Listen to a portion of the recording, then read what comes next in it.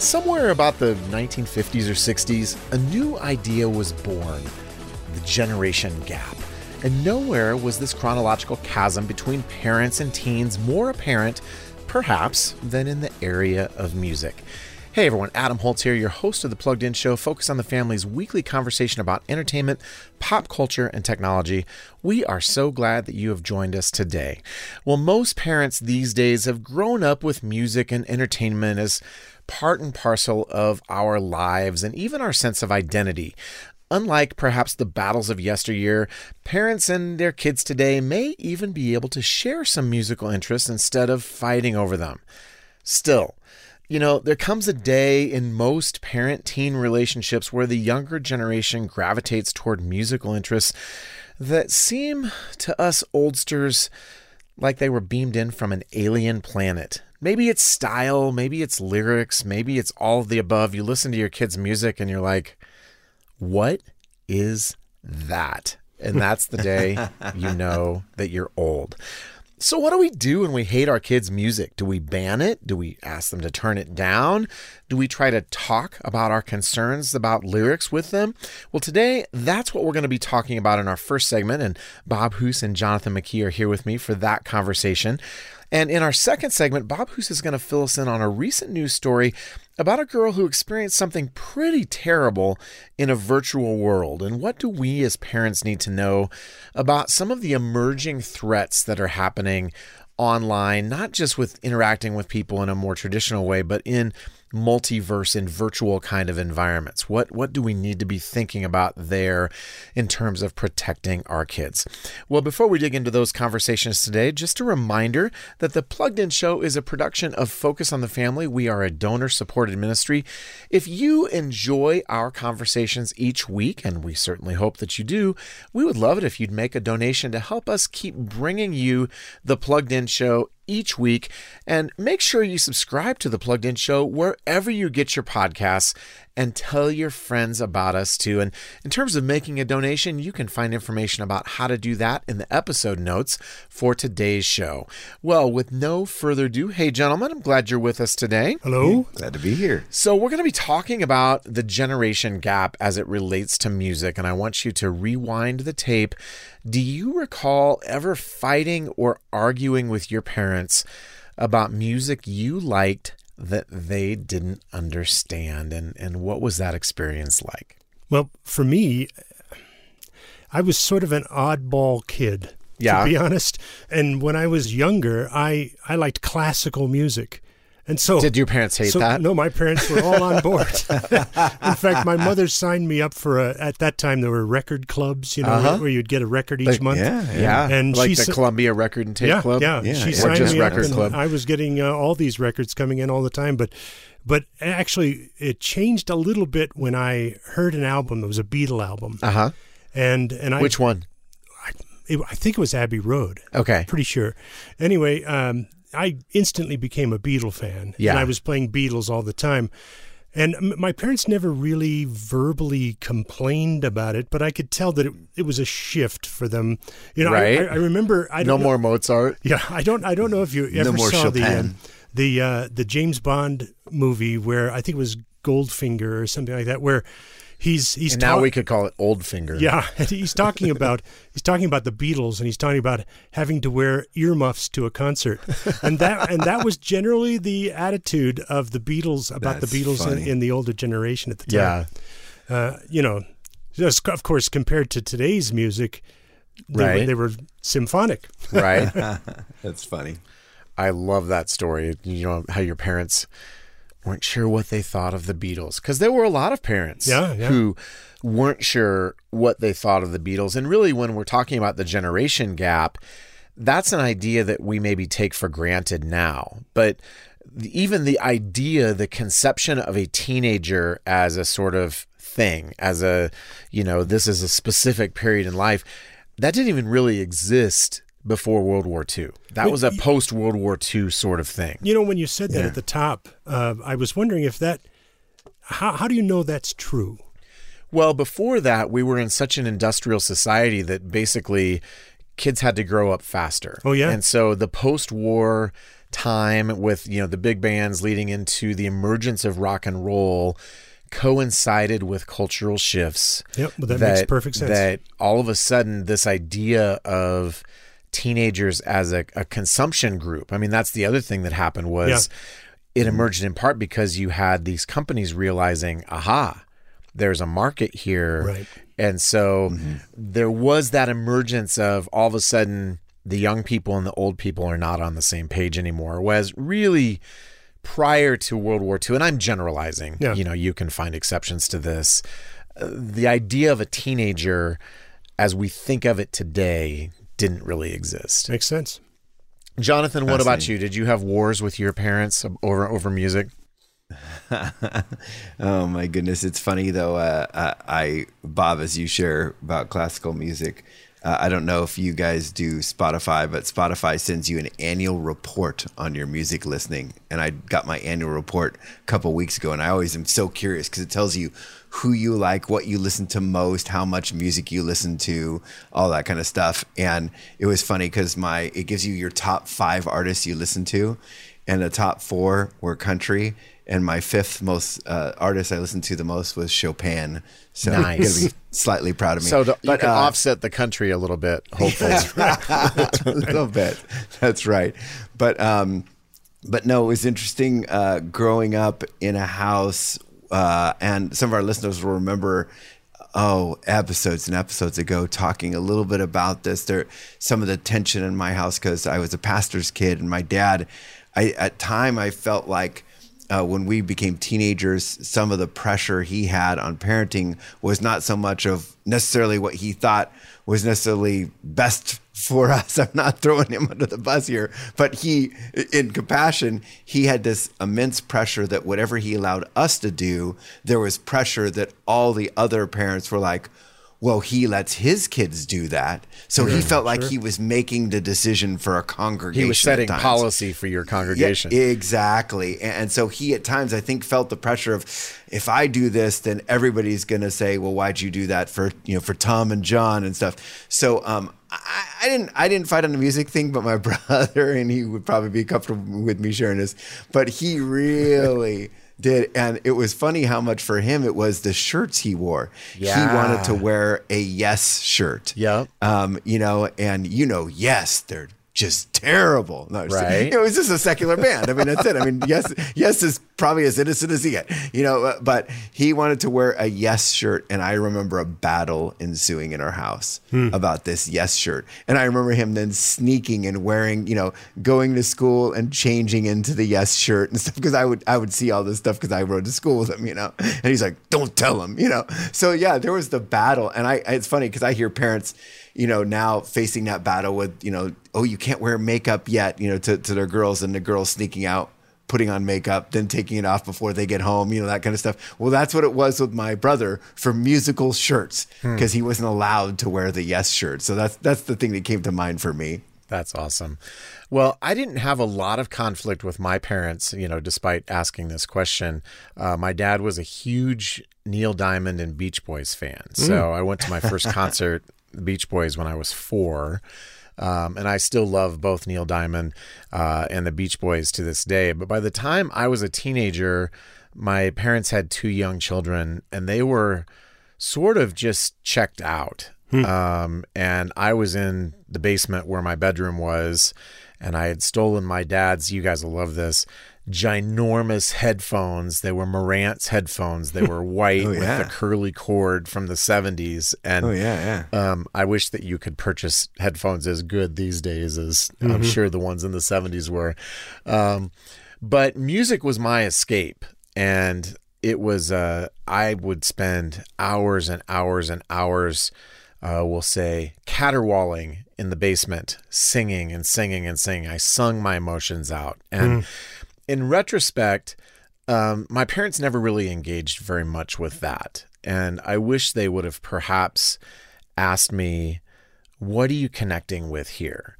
But these days, my own children are in a similar place, and we're going to talk about that in just a minute. And I'm going to digress here into a tangent that is truly a tangent that is wholly and completely unrelated to what we're talking about today. But when you were talking about your Spotify sort of report for the year, this isn't quite a full podcast on its own, but I got my Starbucks report for the year, and they told me all the drinks I had and about my personality. And I just think it's really interesting. And again, this is truly a tangent that, everything we do, consumer wise, somebody is watching us, right, and trying to tell us about how that relates to our identity. Okay. And now back to our regularly scheduled podcast.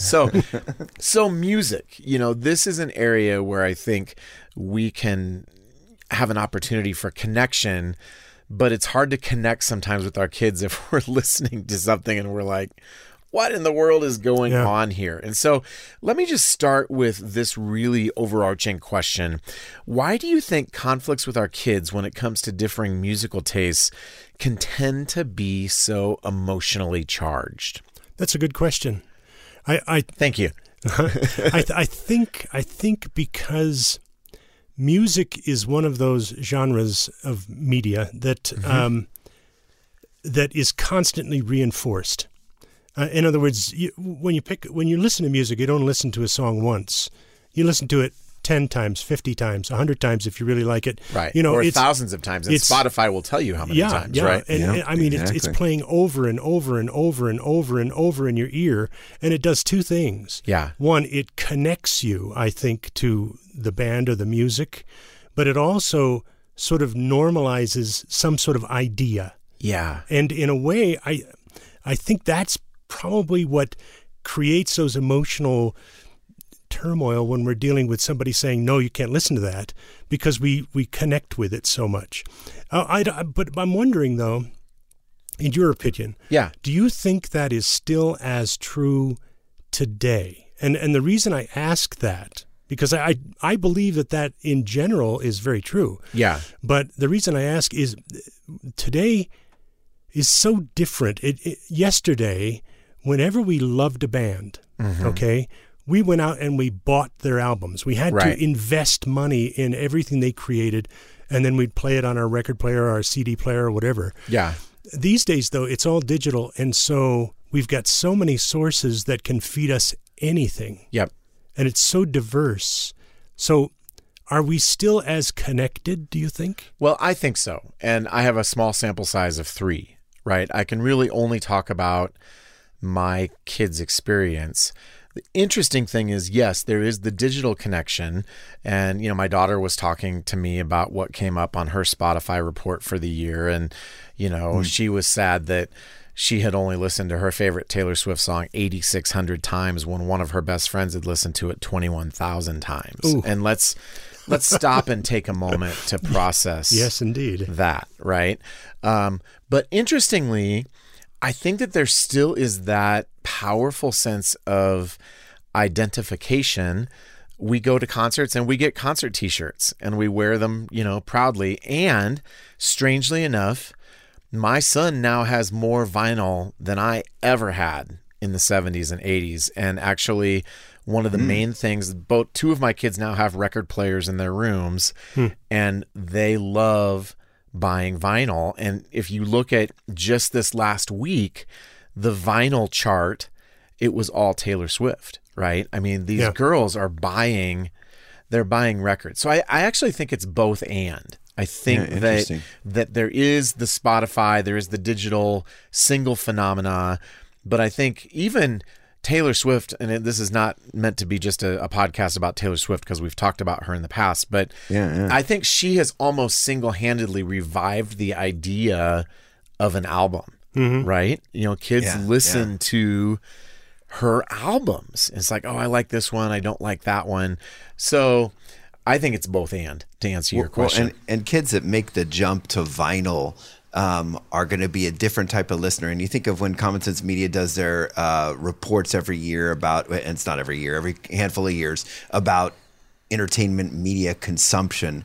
They'll talk about certain, kids who like are video game kids versus music kids, Yep. versus, movie. And there's kids that definitely like certain, some kids that are glued way more to social media than others. Yep. And the kid that is that music kid who takes the step to go vinyl, that's a commitment, Yeah. because now all of a sudden you're, and the other thing is when you're laying on the ground listening to vinyl and your song finishes, it's a commitment to get up Right. and go over to it and skip a song. Right. And this generation loves to skip songs and make playlists and whatever. Vinyl is going to immediately make you all of a sudden listen to albums more. Yeah. Because of sheer laziness. Too much you don't work. want to have to, Yeah. you don't want to have to get up and move the needle. Yeah. And it's not saying they won't, but I'm just saying vinyl is going to make, Bob asks, do kids even listen to albums anymore? That's going to make you listen to the album. Yeah.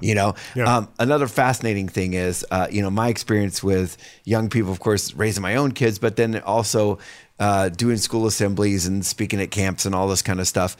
When I would do school assemblies, often I would talk, whatever subject I was talking about, I would always go to music because I know music is a connection point with young people. And it was interesting because I remember actually talking to young people about their decisions with sex. And this is a secular, school brings me in to talk with them about, being safe and all that kind of stuff. And for some reason they decided to bring me in. And it was funny. So Because you're nothing, you're not safe at all, Jonathan. And I'm like, I've had 3 kids. I don't even understand birth control. But the thing was, as I would talk with them about this, one thing I would use is music a lot. And it was funny. One thing I often would do is take kind of the top songs of the day, and then I always kind of use that as a point to talk about it as a springboard. But it was interesting because I would always just play little clips of songs. And something that was always fascinating is when I was done with a clip, I would hit like the pause button or it'd fade out, and something always happened. Because I was playing the top stuff. I mean, I was playing something that was like number 2 at the time or number 4 at the time. When I hit the pause button, what do you think happened with the audience? Well, the kids probably kept singing. They kept singing. If you were pausing in the middle of a song. Yeah. I would pause in the middle of a song and they would keep singing. And it was funny because with Christian kids, they're always like, well, I don't listen to the words, stuff like that. I would pause it and they keep going. I'm like, oh, and of course you guys don't know the lyrics, and it was just one of those things where it definitely, we see a generation of, if you watch New Year's, some of the concerts that were going on as we were waiting for that New York, for the ball to drop and all that, you saw whenever somebody was playing, what's everybody doing in the audience? They're singing along. Yeah. So it definitely is one of these things, we're kids who are like, oh, I don't know if I can memorize a Bible verse, but yet they know 30 songs word for word, right, all the way through. Music is very powerful in that way. Yeah, I think so too. And, Bob, back to your question, one of the things that we have discovered as a family is that different families have different standards in this area. Sure. And we, in part, I think because of how I grew up listening to secular music, at one point throwing it all away, literally, for years, and then, moving back into it, we have not had a hard and fast, you can only listen to Christian music rule in our house, but we have a number of friends that is their rule. And I think the more you as a parent are setting those really firm and, maybe strict boundaries, the more this may be an area of conflict. Right. Right. And that's not a bad thing. I'm not even trying to say we're doing it the right way. I'm just saying that those battles are going to come up. I would agree. I think one of the things that parents these days have to come to grips with is that it's almost impossible to control everything your child consumes. Yep. There's so much of it, and it's coming at them from every direction and from lots of sources outside of your home. Yep. It's very difficult for you to say, thou shalt not, right, and believe that that's the way it's going to be. Yep. We've talked about this over and over and over, and I think it really comes down to that relationship connection on every form of media. Yep. And it applies here to music, too. Are there ways that we as parents can connect with our kids with the kind of music that they're already listening to so that we can have inroads into talking about that music? Right. Very much like what Jonathan was just discussing, when he goes to a big conference. How do you connect with kids and get them to think? Yeah. Mm-hmm. And I think a lot of that really does come down to parents being open enough to at least listen. Yeah. I remember one time with my youngest daughter, she was listening to a group in the car, and I was listening along, obviously, because I'm driving, and I thought, oh, this is really catchy. I like this. It was a group called OK Go. It's from early 2000s. Yep. Yeah. But we started talking about it, and I was talking about the things that I liked about it, and about the way the musical turns and the different things that they were doing. And next thing you know, this became sort of a touchstone between the two of us. Yeah. Where we could talk about music more readily because we had talked about this music. In fact, we even went to a concert together of OK Go. We went a live concert in Denver. And they're really good. They're excellent. Yeah. But see, and you were talking about concerts earlier and about even when your dad took you to concerts with the Beach Boys or whatever. I think those opportunities, those moments are really important because they can give you that connection point, that inroad to be able to talk about something rather than slamming your fist on the table. Yep. We would do something kind of interesting, and we had a lot of road trips, and maybe it was because that was my job, was being on the road. But it seemed like several times, I mean, most families have vacations, that kind of stuff. And when we'd go to visit my wife's parents in Arizona, it was like a 14-hour drive, and we chose to do that rather than try to buy 5 plane tickets. And so when we would do that drive, it was always like, oh, the 14-hour drive. And that was, at least once a year. And so on that drive and many others, one thing we did, especially when the kids were younger, they really kind of dug into this more. As they got older, they probably tired of it. But we said, hey, everybody create a playlist. The age of my kids, it was burning CDs back then. Yeah. But literally, they would create a playlist in their iTunes. Dad, what's a CD? And they would burn a CD, and we're like, okay, Ashley's CD, okay, Alyssa's CD, and it was fun, and then Lori and I got to burn one as well, and it was kind of fun because I remember Lori, it was a glimpse into her high school, and to this day, my daughters like to listen to my wife's run CD, her exercise CD. And it brings back to songs from Footloose and, all that kind of stuff, and Danger Zone and different stuff, And so it was a bonding thing. It was a connection point. We kind of got a peek into their world. They got a peek into our world. It was a chance for everyone to have a little stage there in the car on the road to Arizona, listening to, oh, wow, you like that song. That's a unique song. It was fun. Mm-hmm. Well, and I have talked about in the past that as we deal with entertainment, there are two sort of poles that shape our interaction. And Scripture says that Jesus came in grace and truth, right? Mm-hmm. And I think that most of us, in terms of our parenting style, some people are really balanced, but most of us are going to lean more one way than the other. Mm-hmm. I would say I'm probably on the grace end of the spectrum, which means that our parenting style may be more permissive than some of our Christian friends who I would say are more on the truth end of the spectrum. And I think it's important to recognize where you're at, mm-hmm. because that means you may have to work intentionally a little bit harder to emphasize the other side of things. So, for example, as you may have gathered, we're Taylor Swift fans in our house. Now, when I say fans, I'm not saying it's a green light for everything she's done, because she's got some stuff that's problematic. And I don't like all of it. There are messages there that I think are problematic.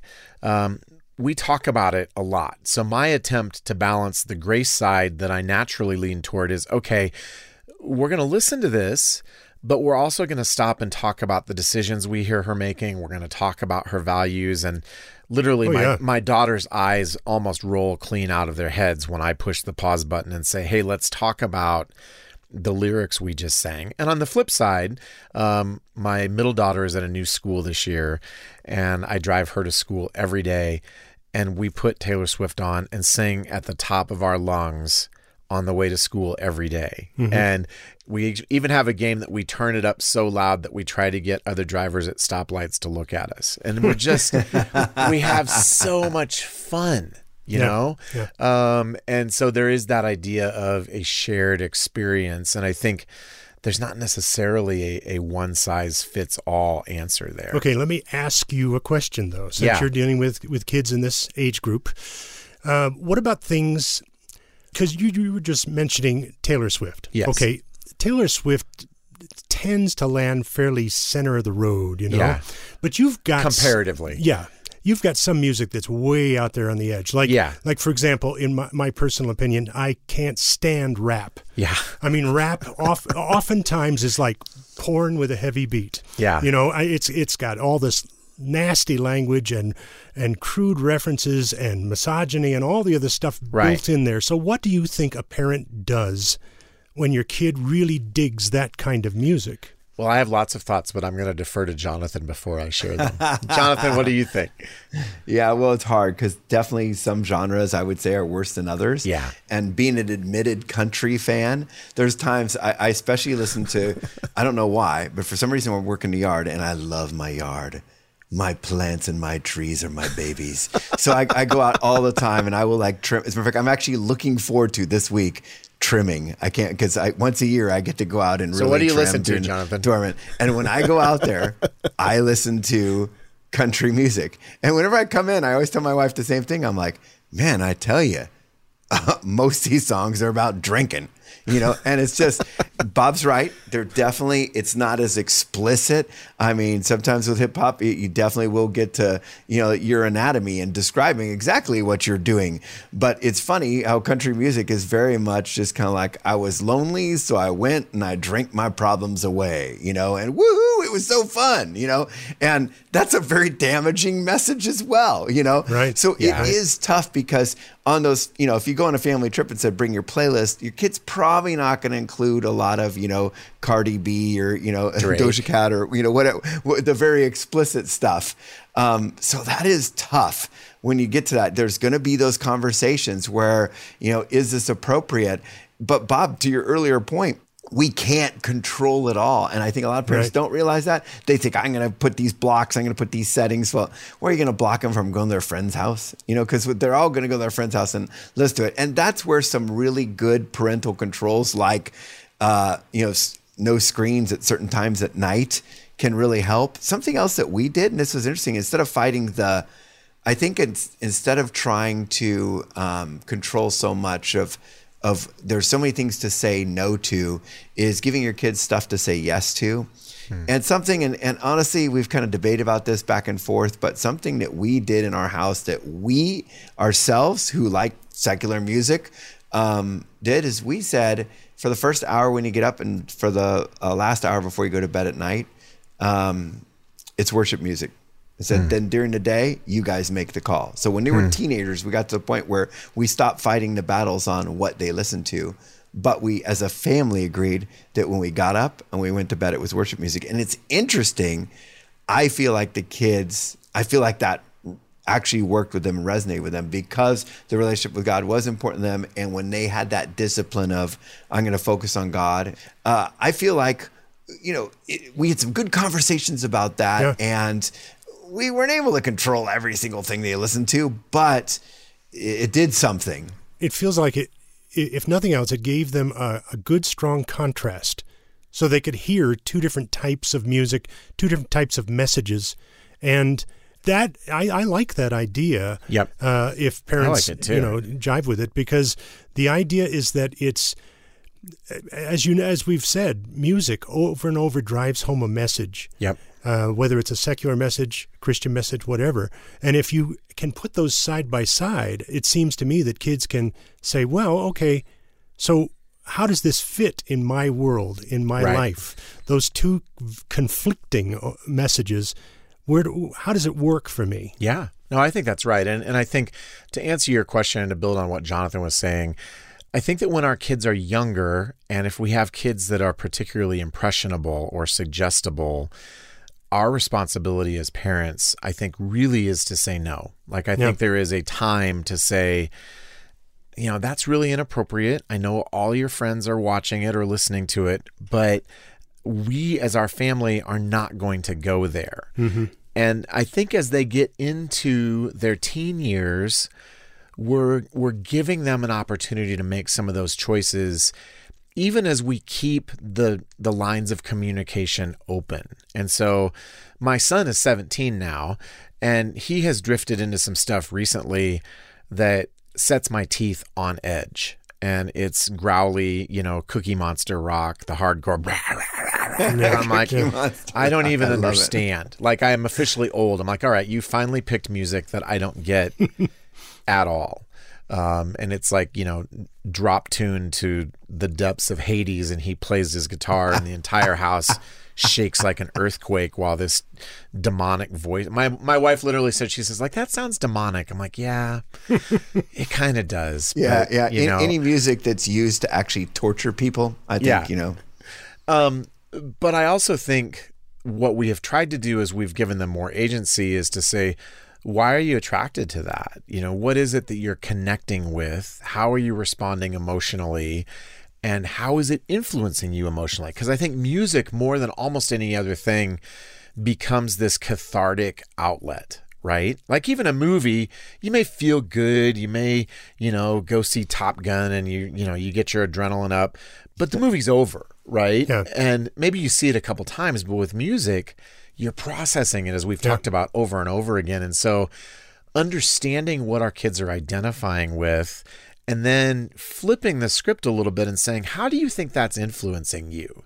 Yeah. So what we're doing is that we're equipping them to evaluate themselves. Right. As opposed to saying, that's garbage, you can't listen to, like, by the time your kids are 16, 17, 18, they're probably going to listen to it, as Jonathan was saying, whether you have strict rules or not. Yeah. So I would rather have them thinking critically and biblically than trying to set those firm boundaries. It's that question. When you're raising the question and you're getting them to ask themselves the question, I think that really makes a big difference, because you're absolutely right. There are so many things in secular music that normalize elements of society that we don't necessarily want normalized, or that we don't agree with. Right. And so raising the question for them to ask themselves, what do I think about this? I think that's very, very powerful. Well, guys, I think this has been a terrific conversation. I hope as you have listened today that there's been something here that's been a touch point for you too, maybe encouraging you, maybe giving you a new idea. Music remains, even in our completely fragmented media environment, I think a huge influence, and even retro influences, as we were talking about, kids buying vinyl. Like, my kids are asking for records for Christmas. What decade are we living in? But I hope that you have heard us try to think thoughtfully about, where do we set those boundaries? When do we say no? When do we give them the opportunity to engage? But I think most importantly, whether we're saying yes or no or somewhere in between, how do we continue to build those relationships with our kids? Because I think, when we get into that combative place, that's a hard place to live. And so I hope that this has been an encouraging conversation for you today, just in terms of this area in your life. And I would say, on a broader note, this is one of the reasons that Plugged In exists. We want to give you the information you need so that you can enter into those conversations. When that Cookie Monster album is out, what are they actually saying? Because it sounds like he's gargling glass. Hopefully you can come to Plugged In and get some of that information and even learn about these bands. And you may not like them, but being able to show your kids, you know what?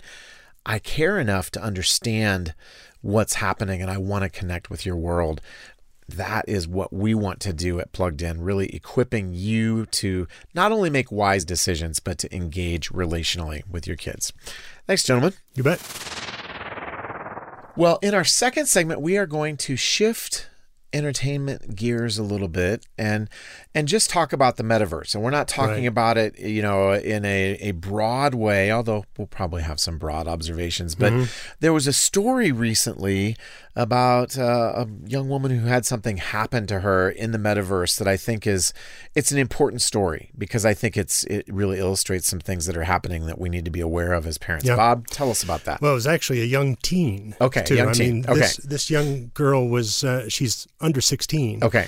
Because of that, they actually gave us pretty limited details of what actually happened. But the story is that she was assaulted in the Metaverse Horizon Worlds, which is Facebook / Meta's their virtual reality. Yeah, virtual reality place, and they actually called it rape.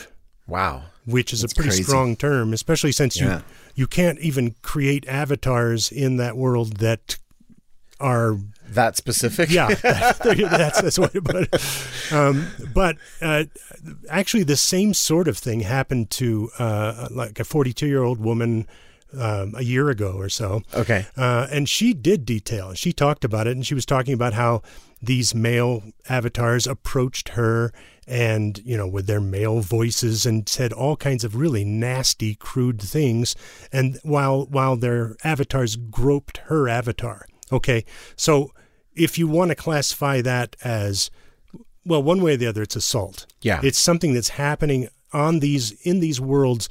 And these places are created, let's face it, the Horizon Worlds was created as this entertainment park, this place where you could go, where they created their own worlds, and they created all these different games, and you were supposed to be able to go there and have fun, like a virtual reality utopia. Yeah.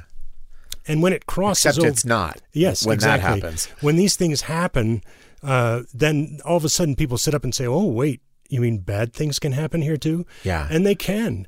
Now Meta has gone to extremes, at least in their mind, to try and set up safety functions. Yeah. But here's the difference. When Facebook looks at something you post, they've got this algorithm that erases something if it's racist or somehow hurtful offensive or misinformation even. Right. They'll just erase it. But in this world, what they've done is they've sort of supplied tools that they hope will empower people to protect themselves. The problem is when you start getting in with these younger kids. Now, Horizon Worlds, for example, used to be 18 plus. You had to be at least 18 to be on it and to use it. But they were finding that there were all these kids doing it anyway. Right. Because you could go in and lie about how old you were and you just get in there. Right, which is the problem with social media across the board. Exactly. So anytime you went in there were still kids all over the place. So they went ahead and they lowered the age range to 13. But can 13-year-olds effectively use these protection tools?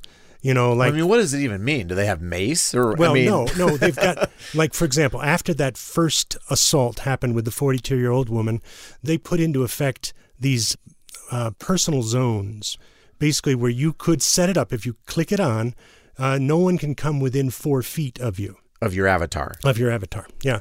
So, and there were things like that. There were little safety features like you could blur out strangers.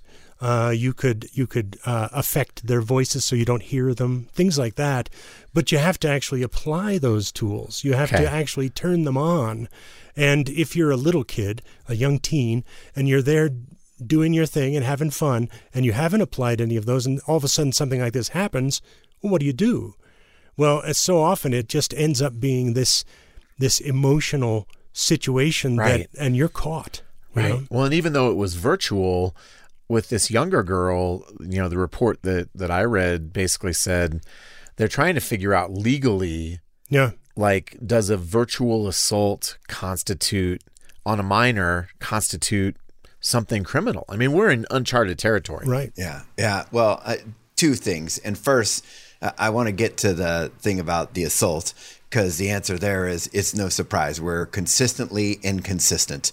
But let me address, you asked a very specific question, Bob. You said, at what age? Yeah. At what age can they actually make these decisions? Well, first of all, they're not even supposed to be on social media if they're less than 13. But even the 13-year-old, I find it interesting when TikTok, gosh, it was over a year ago now, but they made some changes because there was like, predators out there, sending DMs to young people, inappropriate stuff. And so they raised the age at which you could get a DM to like 16. It wasn't automatically turned on anymore. You would have to go in and physically turn it on.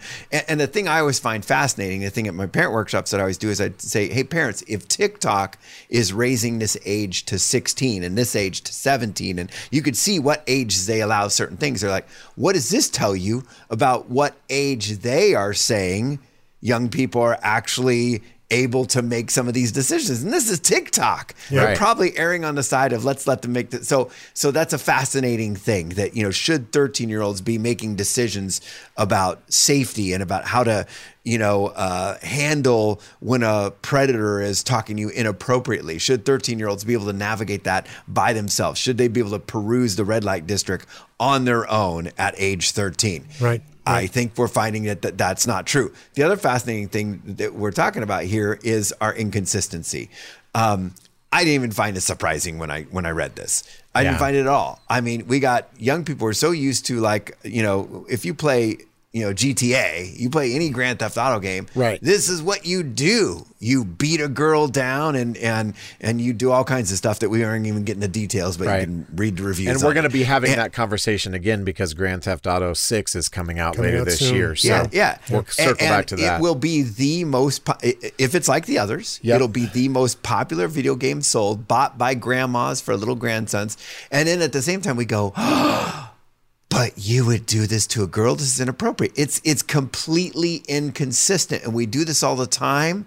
We have Me Too movement people sitting there saying, how could you talk to us like that? And then listening to an album where they talk to you like that. Right. And I'm just saying, let's be consistent. I'm not knocking Me Too. I'm just saying, let's be consistent. Let's be across the board. If you don't like this, how come we're listening? It's okay to listen to it in the music, but then it's not okay to talk about it. But wait, it's okay to play it in this video game, but it's not okay to play it here. I don't understand. Yeah, that's very true. And also, I want to say that, we're talking about Horizon Worlds, which is a meta existence thing, but it's not just that. Right. You can run into this in just about any metaverse thing out there when you're in VR world.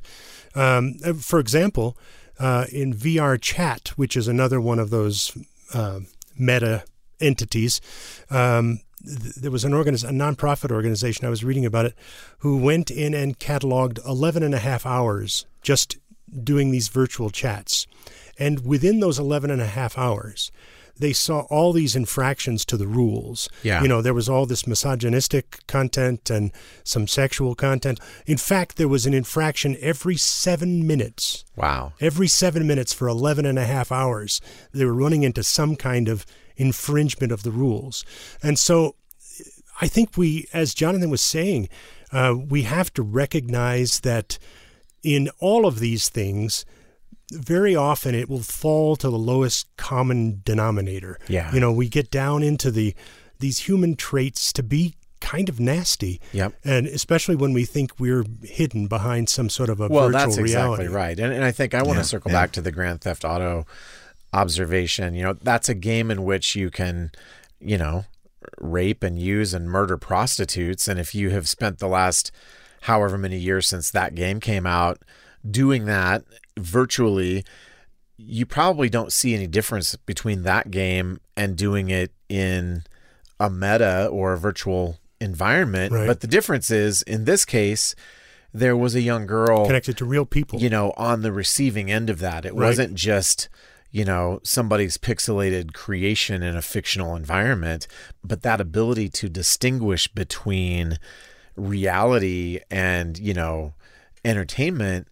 The medium works against you in that, right? I mean, it all feels like a video game, but in this case, it's not just a video game. And I think in terms of how we're dealing with it with our kids, I don't think it means we necessarily say, well, you can't do any of it. But I think that at the point in which our kids have the maturity and the age to be able to enter into it, we have got to be equipping them with, the same kind of things as like if you go to a movie with your friend, keep your eyes open, right? Like you have to use that same kind of discernment in the virtual reality world. And we have to plug in ourselves. Absolutely. As parents. Absolutely. For example, in Horizon Worlds, there are parental supervision tools. And you can go in and you can actually watch your child or young person playing in this world and what they do. You can watch it. You can actually put the filters on for them if you have parental controls.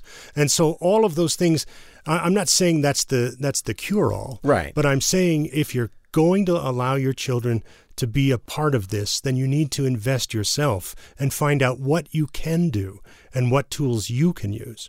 I love that, Bob, and I think that's a great place to stick the landing on our conversation today. You bet. Thanks. Well, now it's time for a segment we call Name That Movie, wherein we each give each other a fun kind of clue, a sentence or two, and the rest of us have to guess which movie we are talking about. So, do I have any volunteers, or do I want to pick somebody? Sure, I'll start. Okay, thanks, Bob. I always like to go first because then I know you're not using the same movie. Aha. Okay, so a struggling artist hits his head, wakes up, and finds that the world has changed, and he has a catalog of wonderful music that he can claim as his own. Oh, I know this movie, but I can't remember the name of it. Yes, it's Yesterday. Yesterday. It was so good. Oh my gosh. Because all of a sudden he becomes the Beatles. Yeah, well, right? He plays a Beatles song, and nobody's ever heard it before. Nobody knows. and that scene was so powerful when he plays Yesterday for the first time, and they look and they're like, "That's just beautiful." When I actually heard him singing it, I literally almost was in tears. And I'm like, "Wow, that is such a beautiful song." Yeah, I mean, the writing is just incredible. Well, and it's funny because he was sort of mediocre beforehand, and then all of a sudden they say, "When did you write that?" Yeah. Yeah. That was funny. Jonathan, what you got for us? Two teens seek answers from the biggest influencers in history, only discover they will be the biggest influencers in history. Oh. Bill and Ted's Excellent Adventure? Yes, absolutely. Yeah. All right. We are on a roll today. Yes, indeed. Well, I always, I don't want to twist anybody's brain too hard, so I think you'll be able to get mine. Well, I'm wondering how you're going to incorporate music into Star Wars. That's what it's a good bar. It's a good question. If you want to have a good time, you can go on and watch certain Star Wars scenes without the music, and they're really different. I bet. But that's not where I'm going today.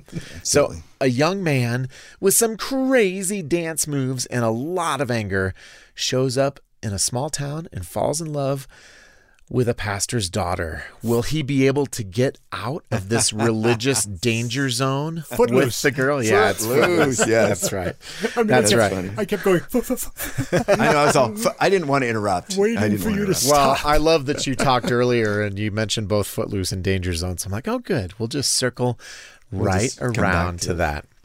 Well, thanks, guys, for another fun edition of Name That Movie. And thanks for joining our conversation today. As always, we hope that we've given you something to think about today in terms of your family and your entertainment and technology choices that you're making or maybe struggling with. And we would love to hear what you think about our conversations today.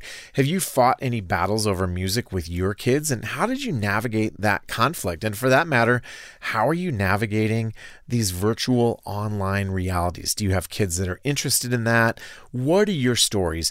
Here's how you can let us know what you think. If you go to thepluggedinshow.com, you can leave us a voicemail with your answer to those questions, and we might just include it on a future show, or you can reach out to us at team@thepluggedinshow.com. And of course, you can find us on Facebook and Instagram. And I'd also like to let you know that today, for a gift of any amount, we will send you a copy of Jonathan McKee's book, Parenting Generation Screen. And you can find information on how to do that in the episode notes for today's show. Well, thanks again for spending some time with us at The Plugged In Show this week. We know you have lots of ways that you could spend your time. In fact, it feels like there are more almost every day. So we are honored to be able to share some time and some conversation with you, and we look forward to joining you again next week on another episode of The Plugged In Show.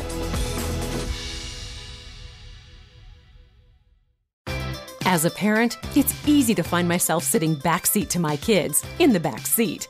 It's tough to be a step ahead, and full honesty, I'm pretty hard on myself when that happens. But I've found Practice Makes Parent, a podcast from Focus on the Family, hosted by Dr. Danny Huerta and Rebecca St. James. It helps me be more intentional and not feel alone when things get tough. Everything they share is practical and well-practiced, and I can use it right away. Listen to Practice Makes Parent wherever you get your podcasts.